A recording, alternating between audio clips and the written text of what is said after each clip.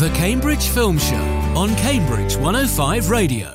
Hello and welcome to the Cambridge Film Show, your fortnightly insight into films great and small, guiding the city and South Cambridgeshire through the deep end of cinema releases and the latest to drop on streaming services here on Cambridge 105 Radio. So now take a deep breath, lean back and get lost in our expert takes here in the studio. I'm Lorcan O'Neill, and with me today on this delightful spring afternoon are Emma Marchant. Hi there. Stuart Pask. Hello there. Luke Irwin. Good afternoon. And Miles Marchant. Hello. We have a wide host of films to go through today. Tom Cruise is back into the pilot seat, showing up a fresh crop of lovable cadets at the notorious flight school in Top Gun Maverick. A night out takes a dark turn when three college students must make a very careful decision in the new Amazon Prime original Emergency. We visit the Belchers on Ocean Avenue as sitcom hit Bob's Burgers finally gets the big screen treatment after a whopping 12 seasons. We get veritably grunged in nostalgia with Disney's meta Chip down memory lane and an ode to Saturday morning cartoons in Chip and Dale Rescue Rangers, a Who Framed Roger Rabbit for Gen Z or millennials or parents or kids or all of the above. And finally, we spend an unusual summer with a group of children who should probably have more supervised play in the buzzy original Nordic horror, The Innocents. But first, before finding out what Maverick is up to these days, love them or hate them, let's revisit Goose, Iceman, Viper, and the whole gang from the original 1986 classic Top Gun.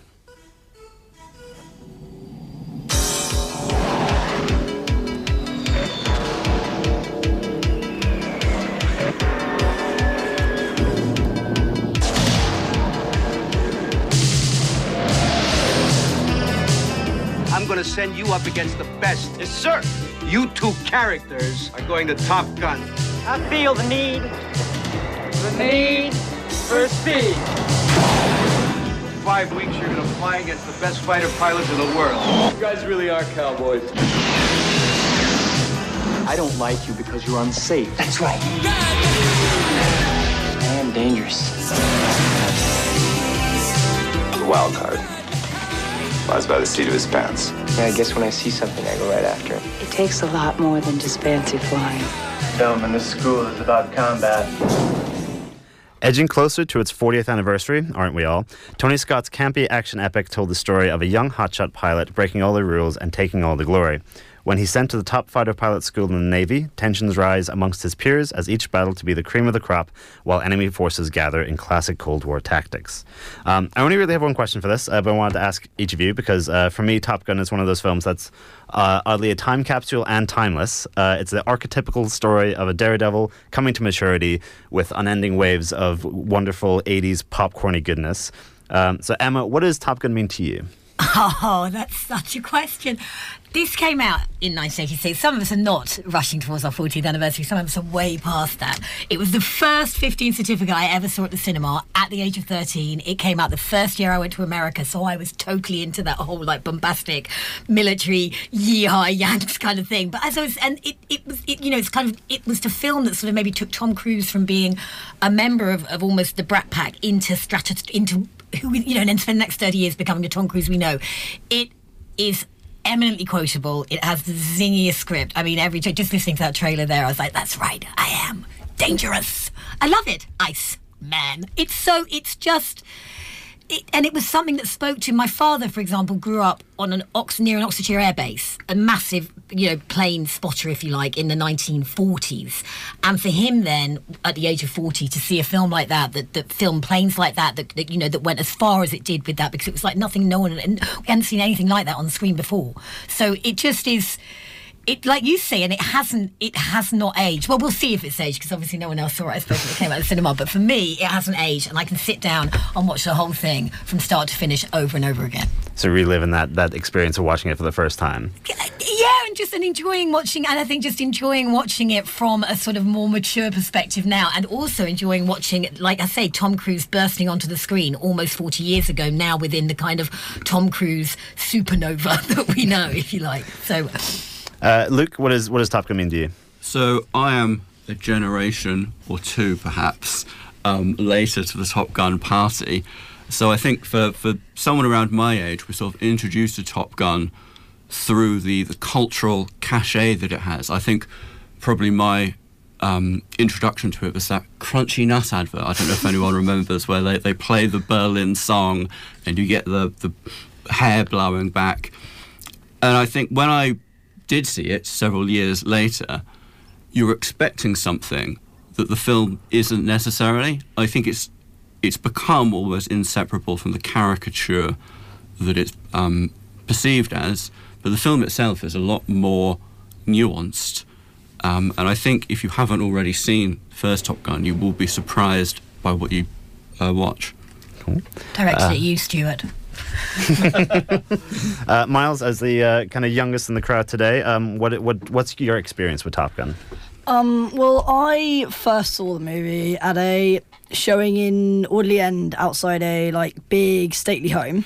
It was very late at night, so everyone was kind of tired, but I remember watching it, and I don't know, I liked it quite a lot, but I was quite young at the time, so my criticism may not be, my speaking may not be so in-depth. I feel like, looking back on it, I agree with the fact that it has a really funny script if you rewatch some of the scenes. It is the movie that kind of made Tom Cruise who he is today, and it didn't really... I liked it quite a lot, but it didn't speak to me as much as it did to my mum or to Luke, probably because of the age I watched it at. But I do like it. I think it's... Rewatching it, it's quite a nice trip down memory lane, and, you know, it's just solid. So as a trip down memory lane, do we think it's aged well, or is it? I do think it's aged well. I think Tom Cruise... honestly, still looks the same somehow. Somehow. He is a magical unicorn. I think, well, we'll talk about Top Gun Maverick in a minute, obviously. Yes. And, you know, this isn't a swear, but, you know, they take the entire title seat. It's the same title. And that, I just love that. And I do think the music maybe dates it a bit, but who doesn't still love a bit of Danger Zone or Take My Breath Away, to be honest? Who can't still, you know, and it just is a heady sensation of California nights and sunshine and motorbikes. And it's helpful, of course, it's all in uniform. So it hasn't dated, let's say, like other 80s films have in terms of costuming or details, because they're in a military school and pretty much military men have looked the same since 1940 to 2020. So that helps. So just real quick, what were each of you hoping to get from Top Gun Maverick as a genuinely positive experience from the first one?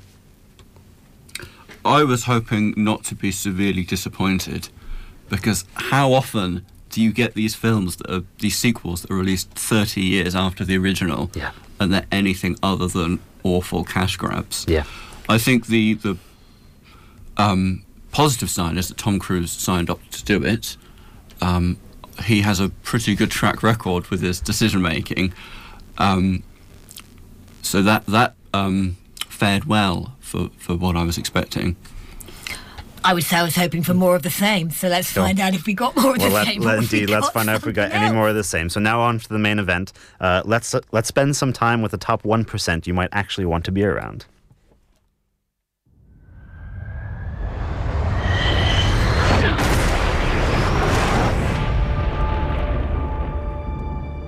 What do we have here? Yeah, here I thought we were special. Fellas, this here's Bagman. Hangman. Whatever. What the hell kind of mission is this?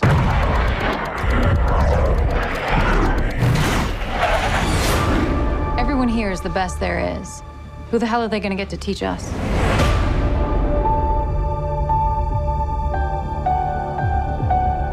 Captain Pete Maverick Mitchell. Let me be perfectly blunt. You are not my first choice. You are here at the request of Admiral Kazansky, a.k.a. Iceman. He seems to think that you have something left to offer the Navy. What that is, I can't imagine. With all due respect, sir, I'm not a teacher. Not exactly breaking Mach 10 as it raced into screens, Top Gun Maverick was one of the most, if not the most, delayed release due to COVID.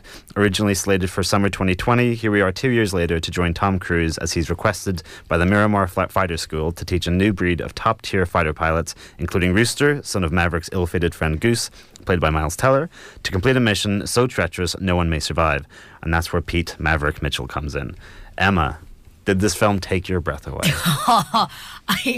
So we went to go and see this on the IMAX viewing a week in the charity preview. So I did get to go and see it a week early, and honestly, I would think I was kind of literally vibrating at a level of excitement that I don't know if I've ever experienced going into the cinema, which is just so bizarre. It is awesome. If you do not have a rollicking good time watching this film, if you are not entertained, if you are not blown away by the sheer sort of dazzling hard work, and this always makes me think a bit of we were just talking about Singing in the Rain, oddly, before we came on. It makes me think of Gene Kelly and the fact that he liked, Fred Astaire and Gene Kelly and their dancing. I am going somewhere with this, people. And Fred Astaire always wanted to make it effortless, and Gene Kelly was always, he wanted to make sure people knew how hard he works to dance that well. And what I love about Tom Cruise is he wants to show you just how hard everyone has worked to bring that film in, and they have done, and Tom Cruise in particular.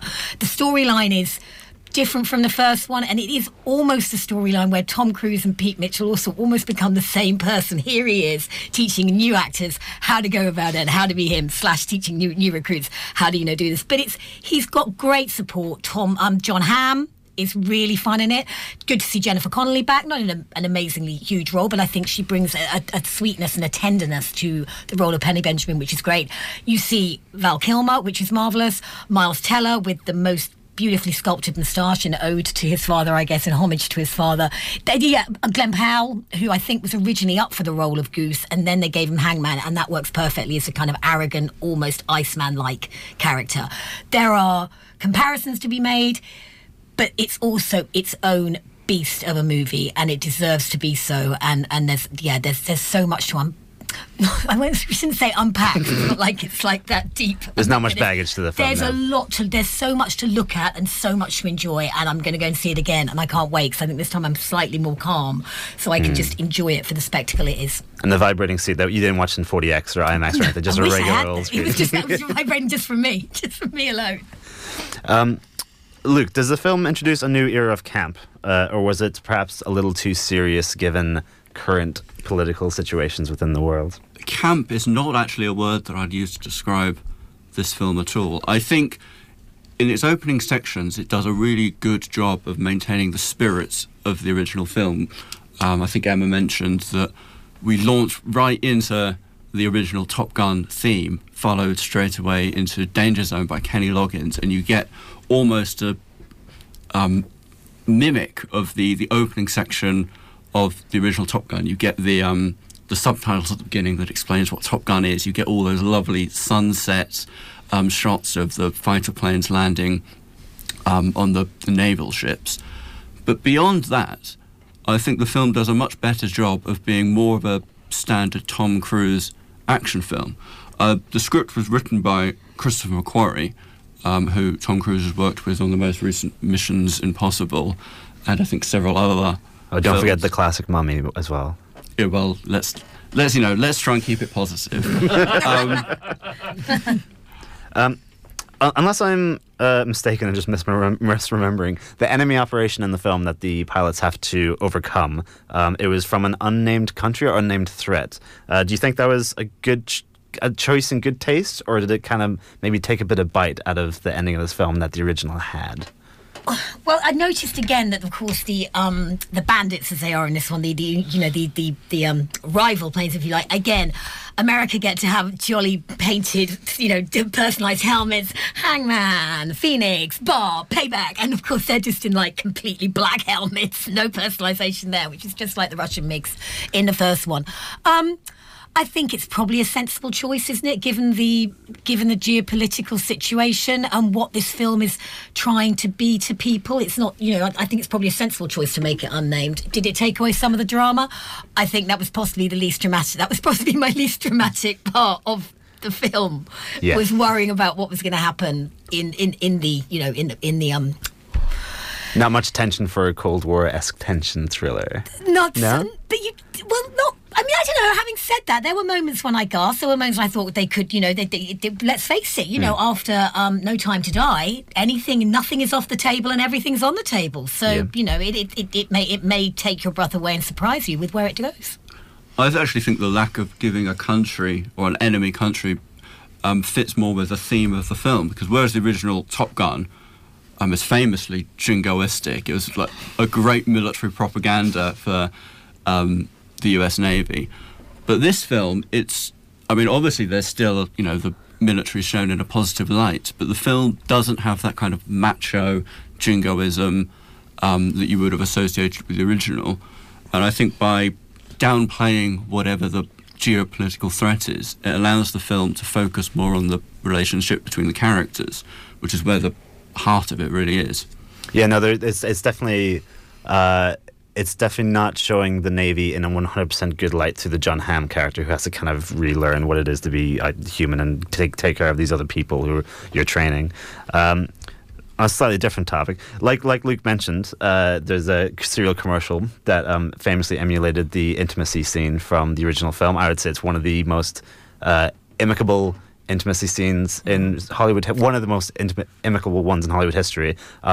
Was there mercifully little romance in this film, or not nearly enough? I wouldn't say not nearly enough. It was strangely sexless compared to the first one, because obviously wherever Kelly McGillis's career has gone since then, there is an awesome chemistry between her and Tom Cruise. Her as the older lady, and I mean it fizzles off the screen in the scene in the first one where she pulls up in her car and she's like, I'm gonna finish what I was saying, and then it, like you say, it is a very famous intimate scene. So I was disappointed with the lack of I mean, no one really had any sort of intimacy in this film. Not Tom Cruise and Jennifer Connelly, which you would maybe expect it from the trailer, but also none of the younger guys, none of these younger hotshots. I mean, they've introduced female characters, but no one else, female fighter pilots, if you like, but no one was getting any of it on, and I was a bit disappointed, maybe. Yeah, I couldn't agree more. I think the real strength of the first film is Kelly McGillis, who I think people tend to forget that she was an actual proper actor. She'd done Witness the year before, and she went on to do The Accused. And I think she's the glue that holds Top Gun together. And the relationship with her being Tom Cruise's superior lends the film an interesting progressive tone. Whereas it's more conservative here. You've got Jennifer Connelly who plays just a barmaid. I don't know if that's the. I think to be fair, she does own the bar, so it is her bar, I believe. And she sort of, she pops in and out, and she's fine. But it's the only moment where the script's lacking any wit. You do get some nice softer touches of Tom Cruise's character, and you get moments of almost rom-com-y elements. But there's not enough of that to really justify what's in the film. I completely agree, because I would say as well, in the first one, obviously, the heart and soul of it is also Goose. The relationship between... And Anthony Edwards is absolutely brilliant, in my opinion, as Goose. It's been parodied so much afterwards, the kind of, the doomed best friend, but he nails that. And there isn't that same kind of heart at the centre of this. So instead, it's just replaced with...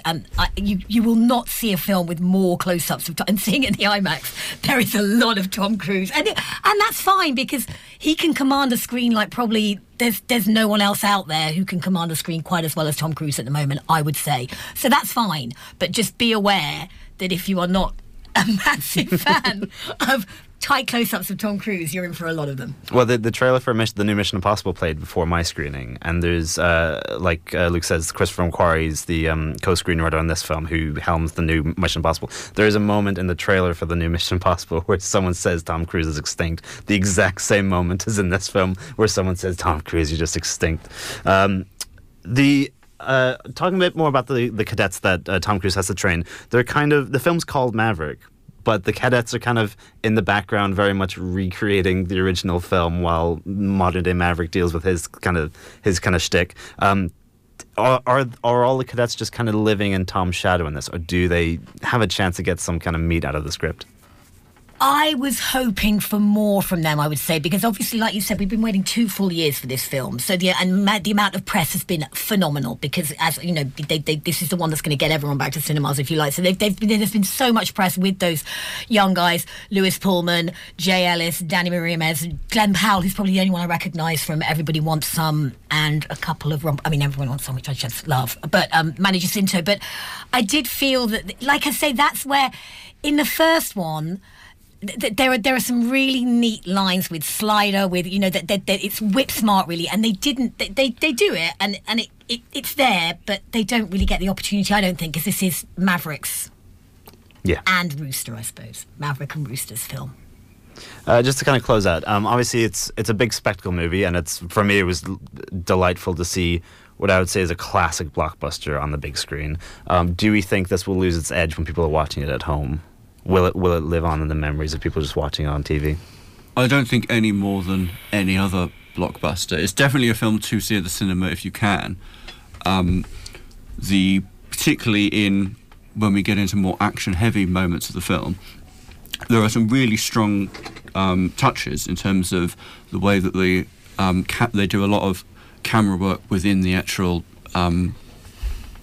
the planes themselves, themselves, and the sound design. I always say that it's really the sound more than the images when you see a film in the cinema is what you're there for, and it really has confidence in just having the sound design with either understated or no score whatsoever, which really puts you in the scene. In the original Top Gun, they famously didn't shoot in the planes, and I think the fact that they were able to do that in this case lends the film a really cinematic quality. Yeah, and real. We were saying, these guys are in G-Force at the time, and those faces are quite something else. So just kind of close out. I think it's wonderful to see some like fresh, new kind of modern take on this kind of action. And Joseph Kosinski, who's the director, he worked on Tron Legacy. Well, I think it was his first big film. So he's now got 2 for 2 in terms of bringing back franchises from 30 odd years ago. But Top Gun Maverick is a Super 12A. It's in its opening weekend, and it's available to see at all 3 Cambridge cinemas. Now, from the fantastical heights of the stratosphere to the grim reality of a night out gone wrong. Hey. Be cool, Sean. Be cool. Guys. So you going out tonight, B? Yeah, got a pass to Underground. Are you guys? Yeah. We're just gonna go to a couple parties and. It took me 3 weeks of ass kissing just to get into one. Oof, a lot of buzz. So. Good thing you didn't get pink eye. Dum dum dum dum 151 rum in a blunt young. Our legendary tour. We're going to 7 parties tonight, bro. You should take it.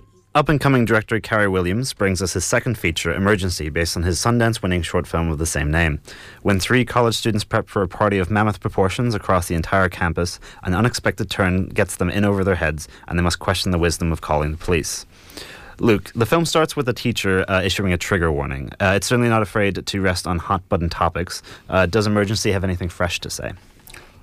I really wanted to like this film, and I thought that opening sequence was a really strong attempt at subverting expectations and combining 2 genres that you wouldn't necessarily expect to see together. So you have the political discourse around race relations with one of these sort of all-night party films.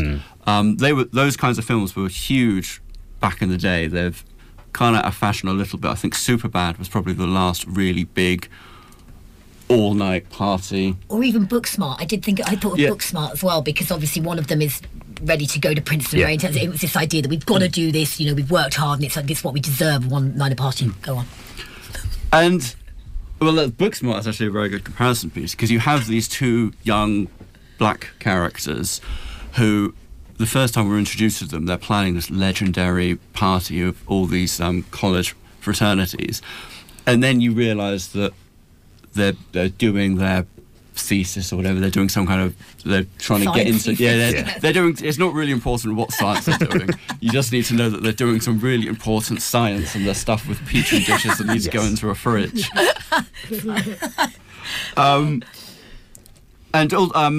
R.J. Seiler, who plays one of the main characters, I forget what their names were. Sean. I saw him in Me, Earl and the Dying Girl a few years ago, which I thought that was a really terrific film, and his performance was really good. And he's carrying over a similar kind of performance here, in terms of this. The strength of the film is between the witty relationship between those 2 characters. Unfortunately, I don't think it really executes this combination of the 2 genres.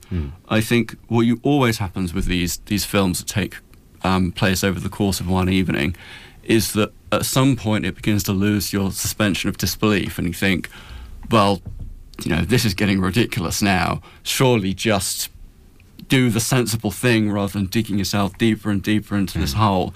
And it gets to the point where you just get incredibly frustrated with them and frustrated with the script.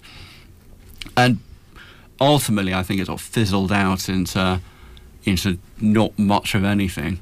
Okay, Emma, for a film that's based around racial tensions, did you find it tense? Yeah, I did. A little bit like Luke. I was halfway through. I was like deeply frustrated. I was just like, "This is ridiculous." By this point, of course, they would have taken Oswald. But this sort of almost Get Out vibe meets Booksmart or whatever. I think, it's no. I don't think it can be any coincidence that the final shot of Kumle, who is... So you've got Sean and Kumle, and Sean is your typical... Well, he's the paranoid stoner who just wants to get out and have a really good night last night. Kumle has gone into Princeton, hasn't found it in his heart yet to tell his best friend they're going to be splitting up because he's got there. And he's the more studious one, and he's the one who's not entirely into this anyway. And I don't think it's any coincidence. The last shot, to me, looked just like Daniel Kaluuya in Get Out. It's framed like that.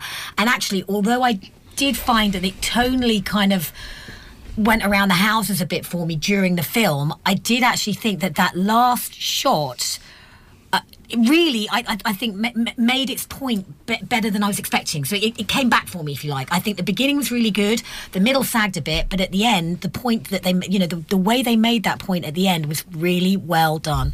So you don't think the film sacrificed story and characters in exchange for an overt message? Or you think it all kind of blended together? I think it all blended together. I mean, but part of it, again, like Lou said, part of the charm of this, you also have Sebastian Chet. So you have Donald Elise Watkins. I haven't seen any of these guys in anything. I haven't seen Me and the Dying Girl. So you have RJ Cyler, Donald Elise Watkins, and then Sebastian Chacon, who's playing Carlos, who's their Hispanic friend. So like you say, it is 3 students of colour. That's very, very clear. And part of the charm was their riffing off each other because they felt believable as as friends. Sean is desperate not to get Carlos involved because he's the geeky one with the fanny pack and the granola bars. But at the end, at times it's funny. It is it's laugh out loud funny at bits, and then it is extremely sort of stressful, and it's also making a point. It didn't bash me over the head quite as hard as I maybe feared it would do with its point. In terms of the cast, like Emma says, it's all relatively newcomers. Did anyone stand out in particular? Oh, well, like I say, I thought as we both mentioned, the 3 main actors have a really good chemistry with one another.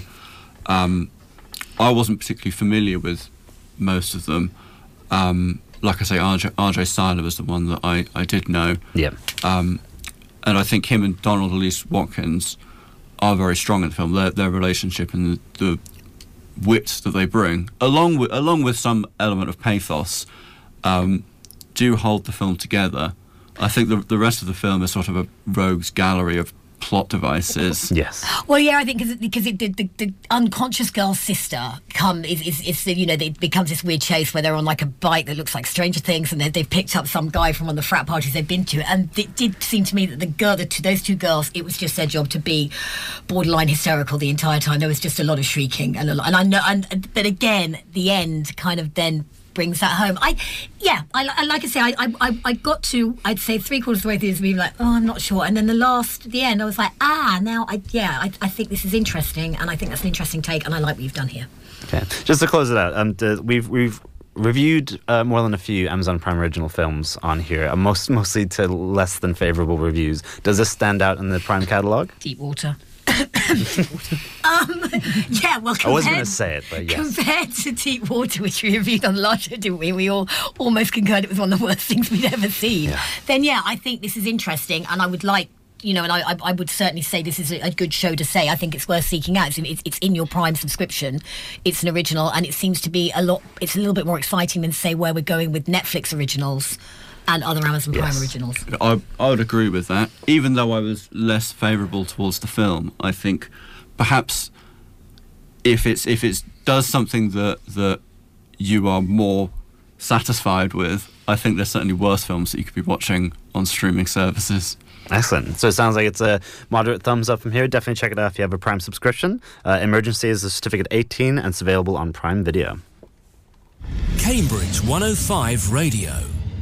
Monday evenings on Cambridge 105 Radio. Strummers and Dreamers with Les Ray. As there are so many different kinds of folk songs out there. Traditional ballads, shanties, work songs, songs by singer-songwriters of all kinds, my particular thing. You'll get live sessions and interviews by local performers and those from further afield, the big names on the scene and newly emerging independent artists. Lots of new music, some classics and something special just for you. Strummers and Dreamers online whenever you want it, and Monday at 7 on Cambridge 105 Radio. Are you suffering from buffering? Find yourself screaming, not streaming?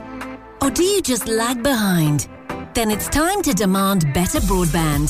City Fibre is building a brand new full fibre network across the UK, giving you access to broadband from a range of providers that's more reliable and up to 20 times faster than average. So you can stream, game and video call without interruption. Get connected to full fibre today. Choose your provider at cityfibre.com/Cambridge 105.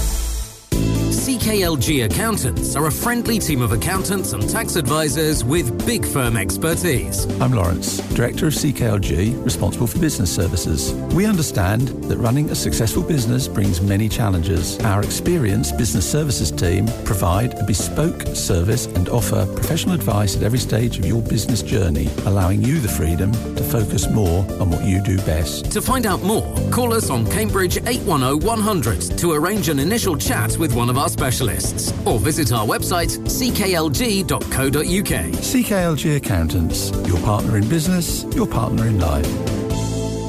Cambridge 105 Radio. You're listening to the Cambridge Film Show on Cambridge 105 Radio. We're around about halfway through our fortnightly roundup of the latest releases, with crime-solving chipmunks and a creepy playgroup on the way. But right now, I hope you're hungry, because we're spending some time with Bob, Linda, Tina, Jean, and Louise at everyone's favourite restaurant. Oh, boy. Oh, no. Oh, no, no, no. Oh, God. Oh, boy. Oh. Dad, I don't want to stop your flow, but can you pass the peel off? Oh, God. That's butter. You know what? Butter's better. You have 7 days to make your payment. 7? It's gonna be okay, Bob. Happy, hopeful, kissy lips. Stop, please. Oh, my God. Louise, don't go down there. It's dangerous. Did you mean to wave your arms all over the place while falling into the hole? Because if so, you nailed it. Yes, it all would. The eponymous restaurant Bob's Burgers is in danger of closing after a sinkhole opens up in front of the seafront property. The Beltry kids then stumble upon a mystery that may be the only way to save the family business.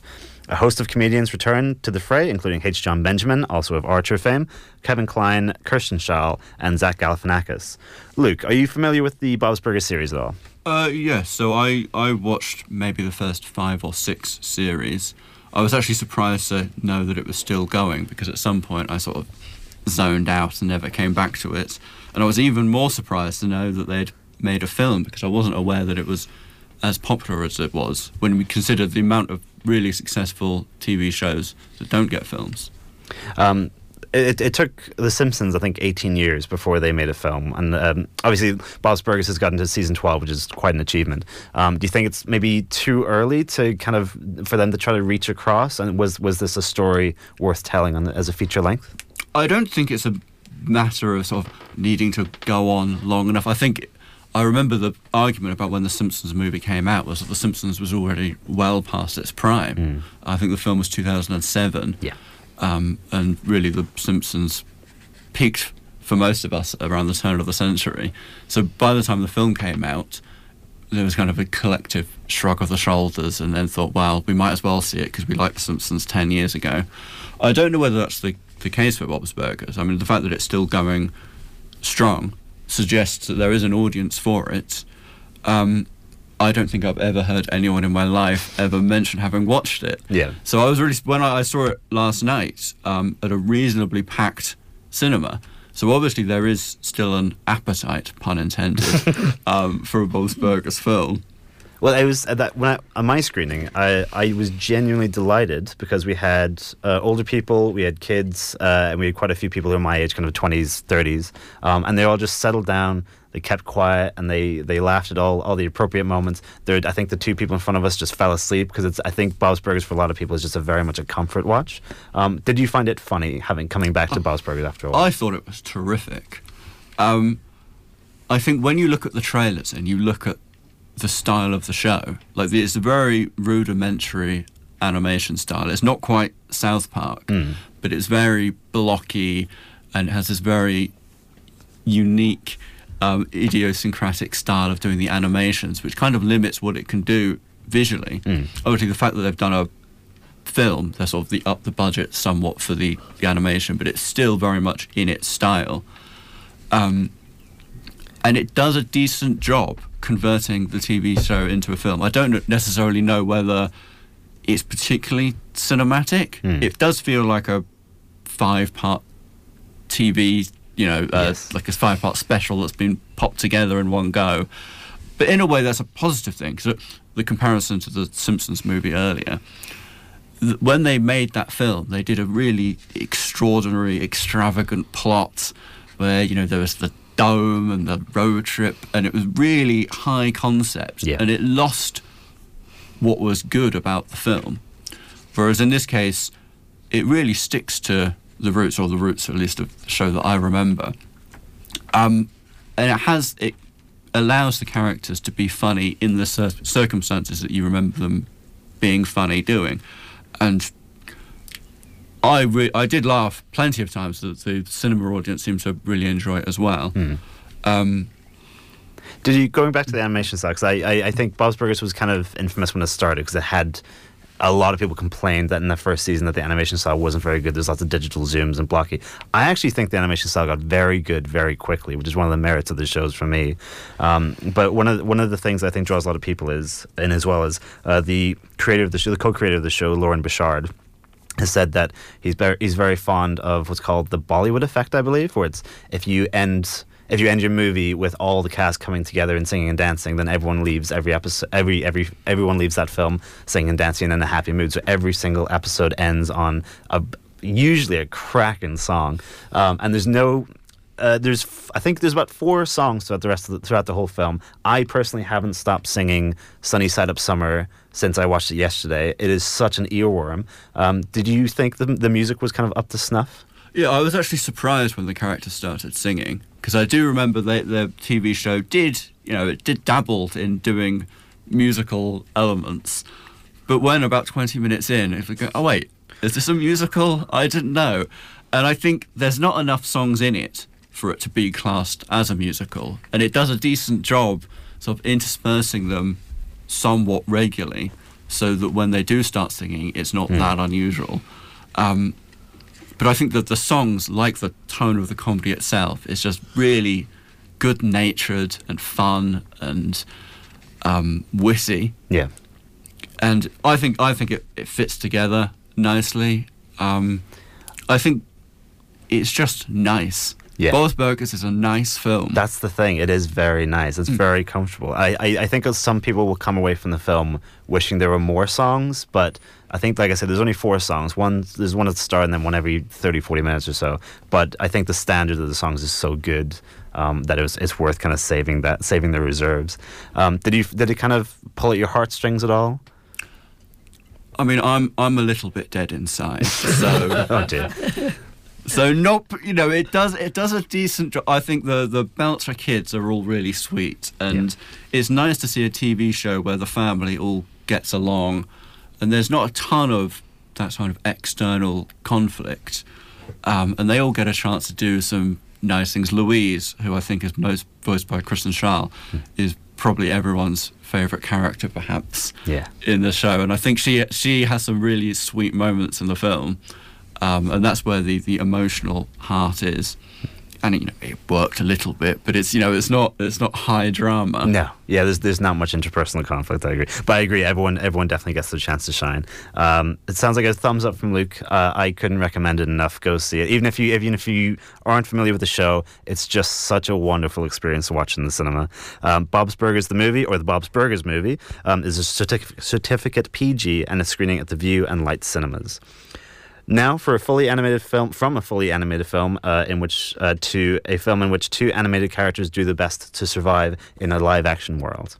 What's the first thing that pops into your head when I say Chip and Dale? I bet it's these guys! But certainly the second would be those rascally cartoon chipmunks, Chip and Dale.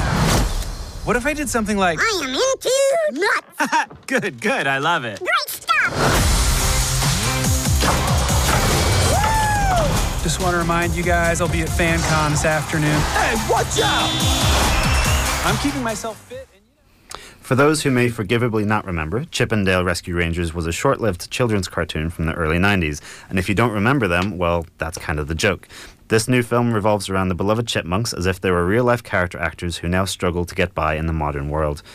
When their old castmate Monterey Jack, now a cheese addict, if you can imagine that, is kidnapped by an evil gangster, it's up to the duo to solve the case and bring balance to the world of recognizable IPs. Seeing as we have a bona fide youngster in the studio today, Miles, what, if anything, did you know of Chip and Dale? And are you now eager to see more? So, before seeing this movie, I had never heard of either of them. So, I kind of get a fresh perspective on it. So, I don't see this as a nostalgic movie to watch and remember things. I saw it as a funny, kind of, not really cliche, but that's not the right word. It's a funny movie about two people trying to get by as cartoon actors who have to be police people for a bit. Down to taking kind of cliches, but in this kind of out of this world kind of context.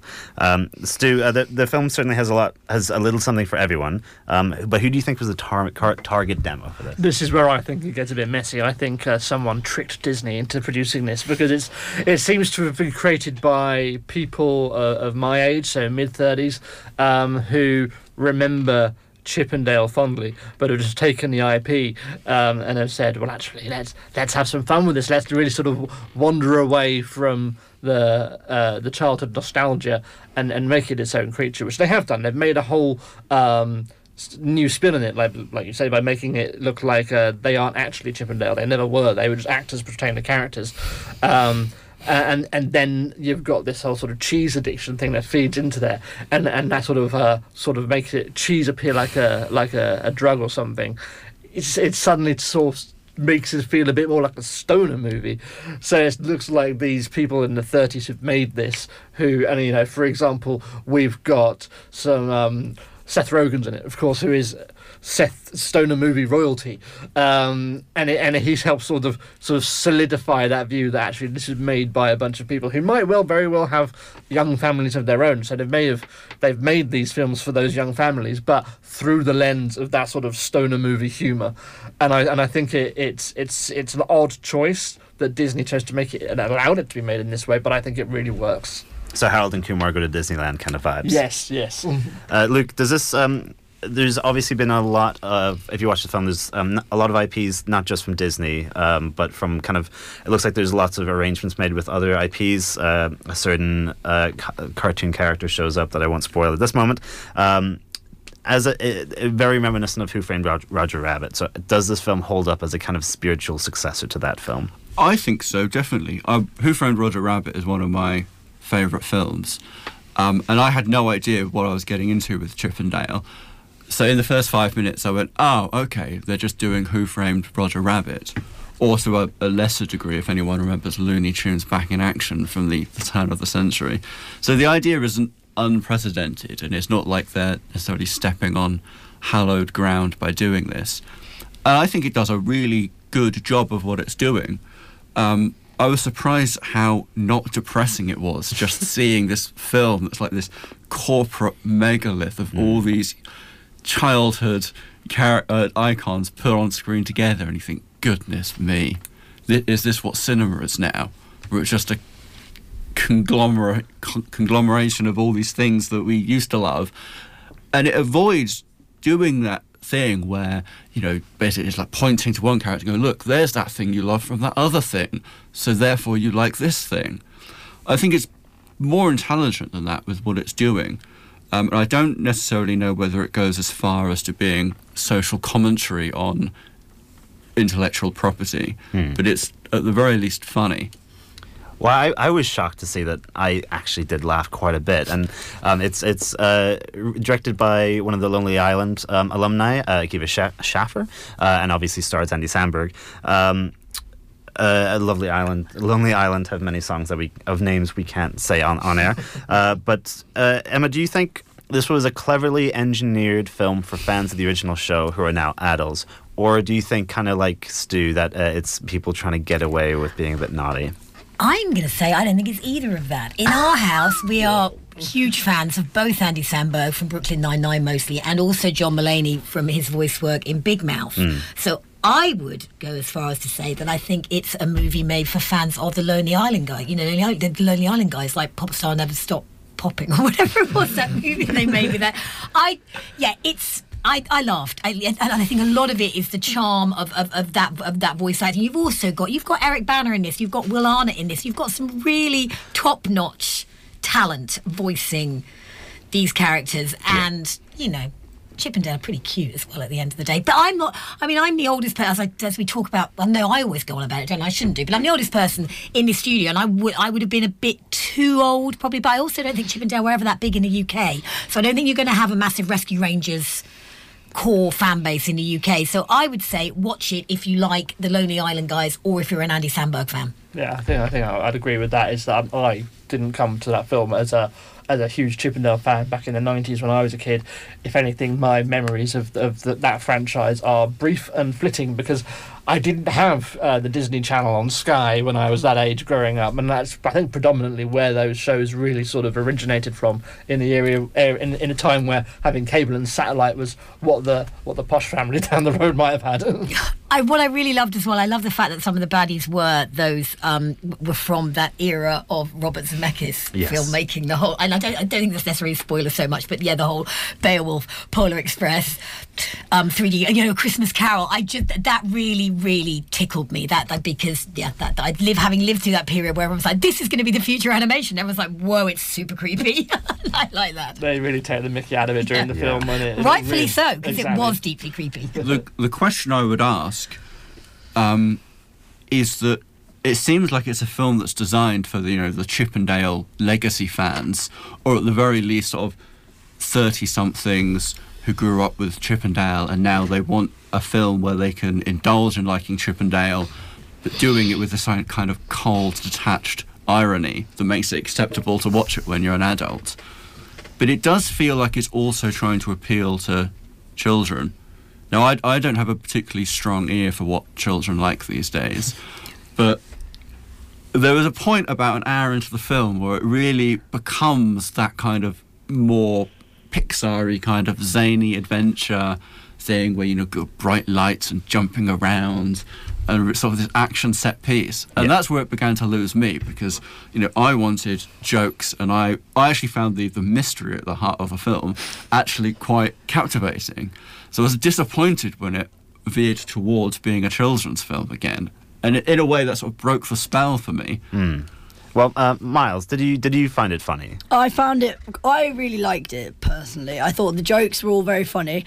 I do kind of agree with the point that it kind of became more Pixar-esque about an hour through. But I do think that a lot of the jokes, when you watch it, you can see there's a lot of jokes that children would enjoy, so quite young children. I am saying this as if I am not a child, but but there's also quite a lot of advanced, the premise is actually quite dark when you think about it, and with the whole mystery, and there's a lot of stuff that would go over like young children's heads when they watch it.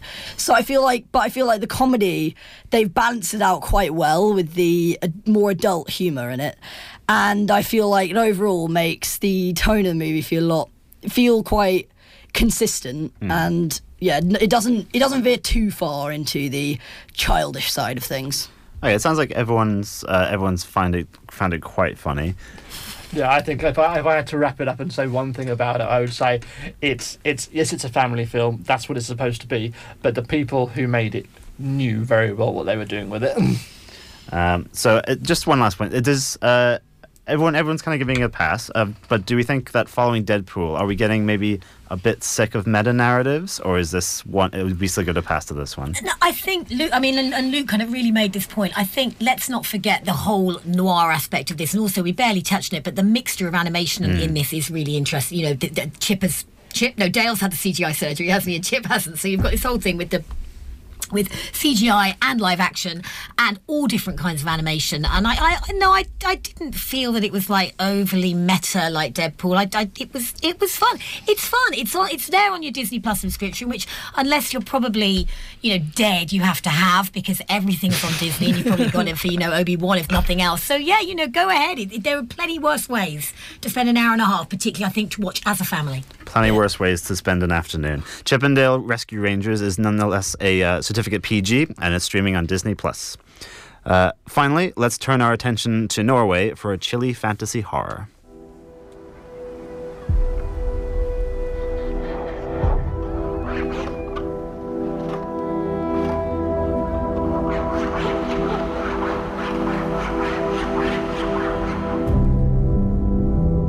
Hva er det du gjør?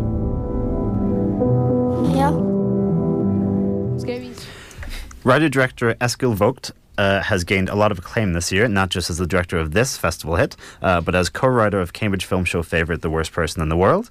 Veering away from modern romance, however, The Innocents leads us down a particularly dark path as a group of children experiment with their mysterious powers when the adults aren't looking. Emma, it's pretty rare I watch a film that sends shivers down my spine, but this one I did think was genuinely upsetting in moments. Were you scared of these alleged innocents?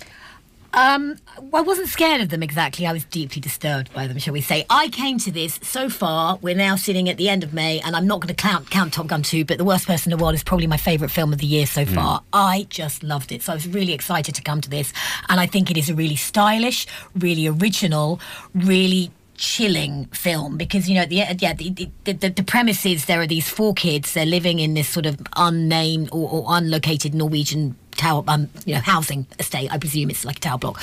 I presume it's somewhere probably near Oslo, and like you say, they're all sort of neglected to a certain extent, some of them worse than others. So there are a couple of single parent families who aren't able or choose not to really look after their children as they can, and like you say, as these psychic powers come, it starts off you're thinking, this is going to keep them entertained, and then one of the children in particular, it starts to get very dark, and so they have to come together to try and work out how to do this. I think that what I really liked about this was I think the child acting in this, either they were brilliantly directed or they, because I think this is his debut, right, as a director? Yes, I believe so. They're either brilliantly directed or they're amazing naturals, because the 4 core child performances are brilliant. The filming is it's sort of on these bright Nordic summers. It gave me a feeling it wasn't even 2022. Apart from a mobile phone, these kids could have been the 70s. And it's just that banality, the banality of the cruelty of children, I think, is what comes through in this, and how that can become, and where does the line between what children might do because they're bored compared to what children might do because they're really evil, where does that come from? Well, Miles, it's a 2-hour-long movie, and atmosphere in a horror film can be quite difficult to sustain. For you, were there any gaps in the tension?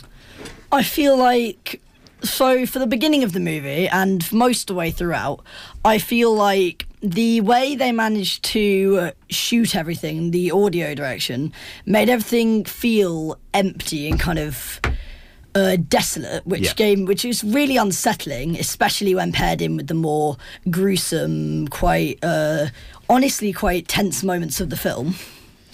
And I feel that, however, at some points in the movie, the powers, it tries to go for a more horror vibe at some points, but those moments almost they're kind of few and far between. And it kind of feels like, with the atmosphere presented in the rest of the movie, the more horror-esque moments don't feel like they should kind of be there. Okay. If you see what I mean. There's definitely no shortage of stomach-churning moments. Did it rely on the shock factor a little too much, maybe? No, I don't think so, because there are maybe 3 moments that I had to watch through my fingers or I gasped. I mean, there is one point where I actually did just oh God, and I think that they're very well timed and very well placed, because then at the end I think it's really quite a brave ending, because the ending itself, and I know we feel differently about this, Lorcan, Slightly, the ending itself felt it was a much more, like I say, almost it's like this banality of horror. I really liked it, and I'm thinking a lot about it, which I wouldn't necessarily say I come away from a film with it haunting me quite that much. Oh, Miles, do you get much out of the ending? I feel that the ending, the moments we're talking about, the gruesome moments, they should have saved one for the ending and kind of helped it end more, because it ends in a very not anticlimactic. It's very, anticlimactic is the right word. It's quite an anticlimactic climax, which is a bit strange for the kind of. It gets darker as the movie goes on, and then the dark tone is just dropped for the ending. I think I'm just going to close out, as you would say, very quickly, say also this is a film about the horror of neglect, of bad parenting, and of just children not quite knowing what to make of their emotions. It's a really clever film. There is, I think, I do agree to a certain extent. I think it is very interesting, and there is very gut-wrenching moments in it. There's certain visuals that are very striking that come out of nowhere as well. Yeah. And it has a nice kind of early David Cronenberg kind of minimalist, horrible things happening to people in minimalist settings. In this kind of brutalist architecture, and with the camera always set at that kind of child's eye view as well, and then you suddenly see it up and you just see it. And I thought it was really, really interesting. I would agree. I think the camera works for them very well. Well, The Innocents is a certificate 15, and it's available on Amazon as a home premiere. It's actually turned out to be a fairly positive week across the board. I'm afraid that's all the time we have for this week on the Cambridge Film Show. Join us on the 11th of June, where we'll be getting intimate with Emma Thompson, and good luck to you, Leo Grand. And we tag along with the original Dino gang of Sam Neill, Laura Dern, and Jeff Goldblum in the final chapter of the Jurassic World trilogy, Dominion. Till then, it's goodbye from our reviewers. Goodbye. Bye. Goodbye. It's goodbye from me.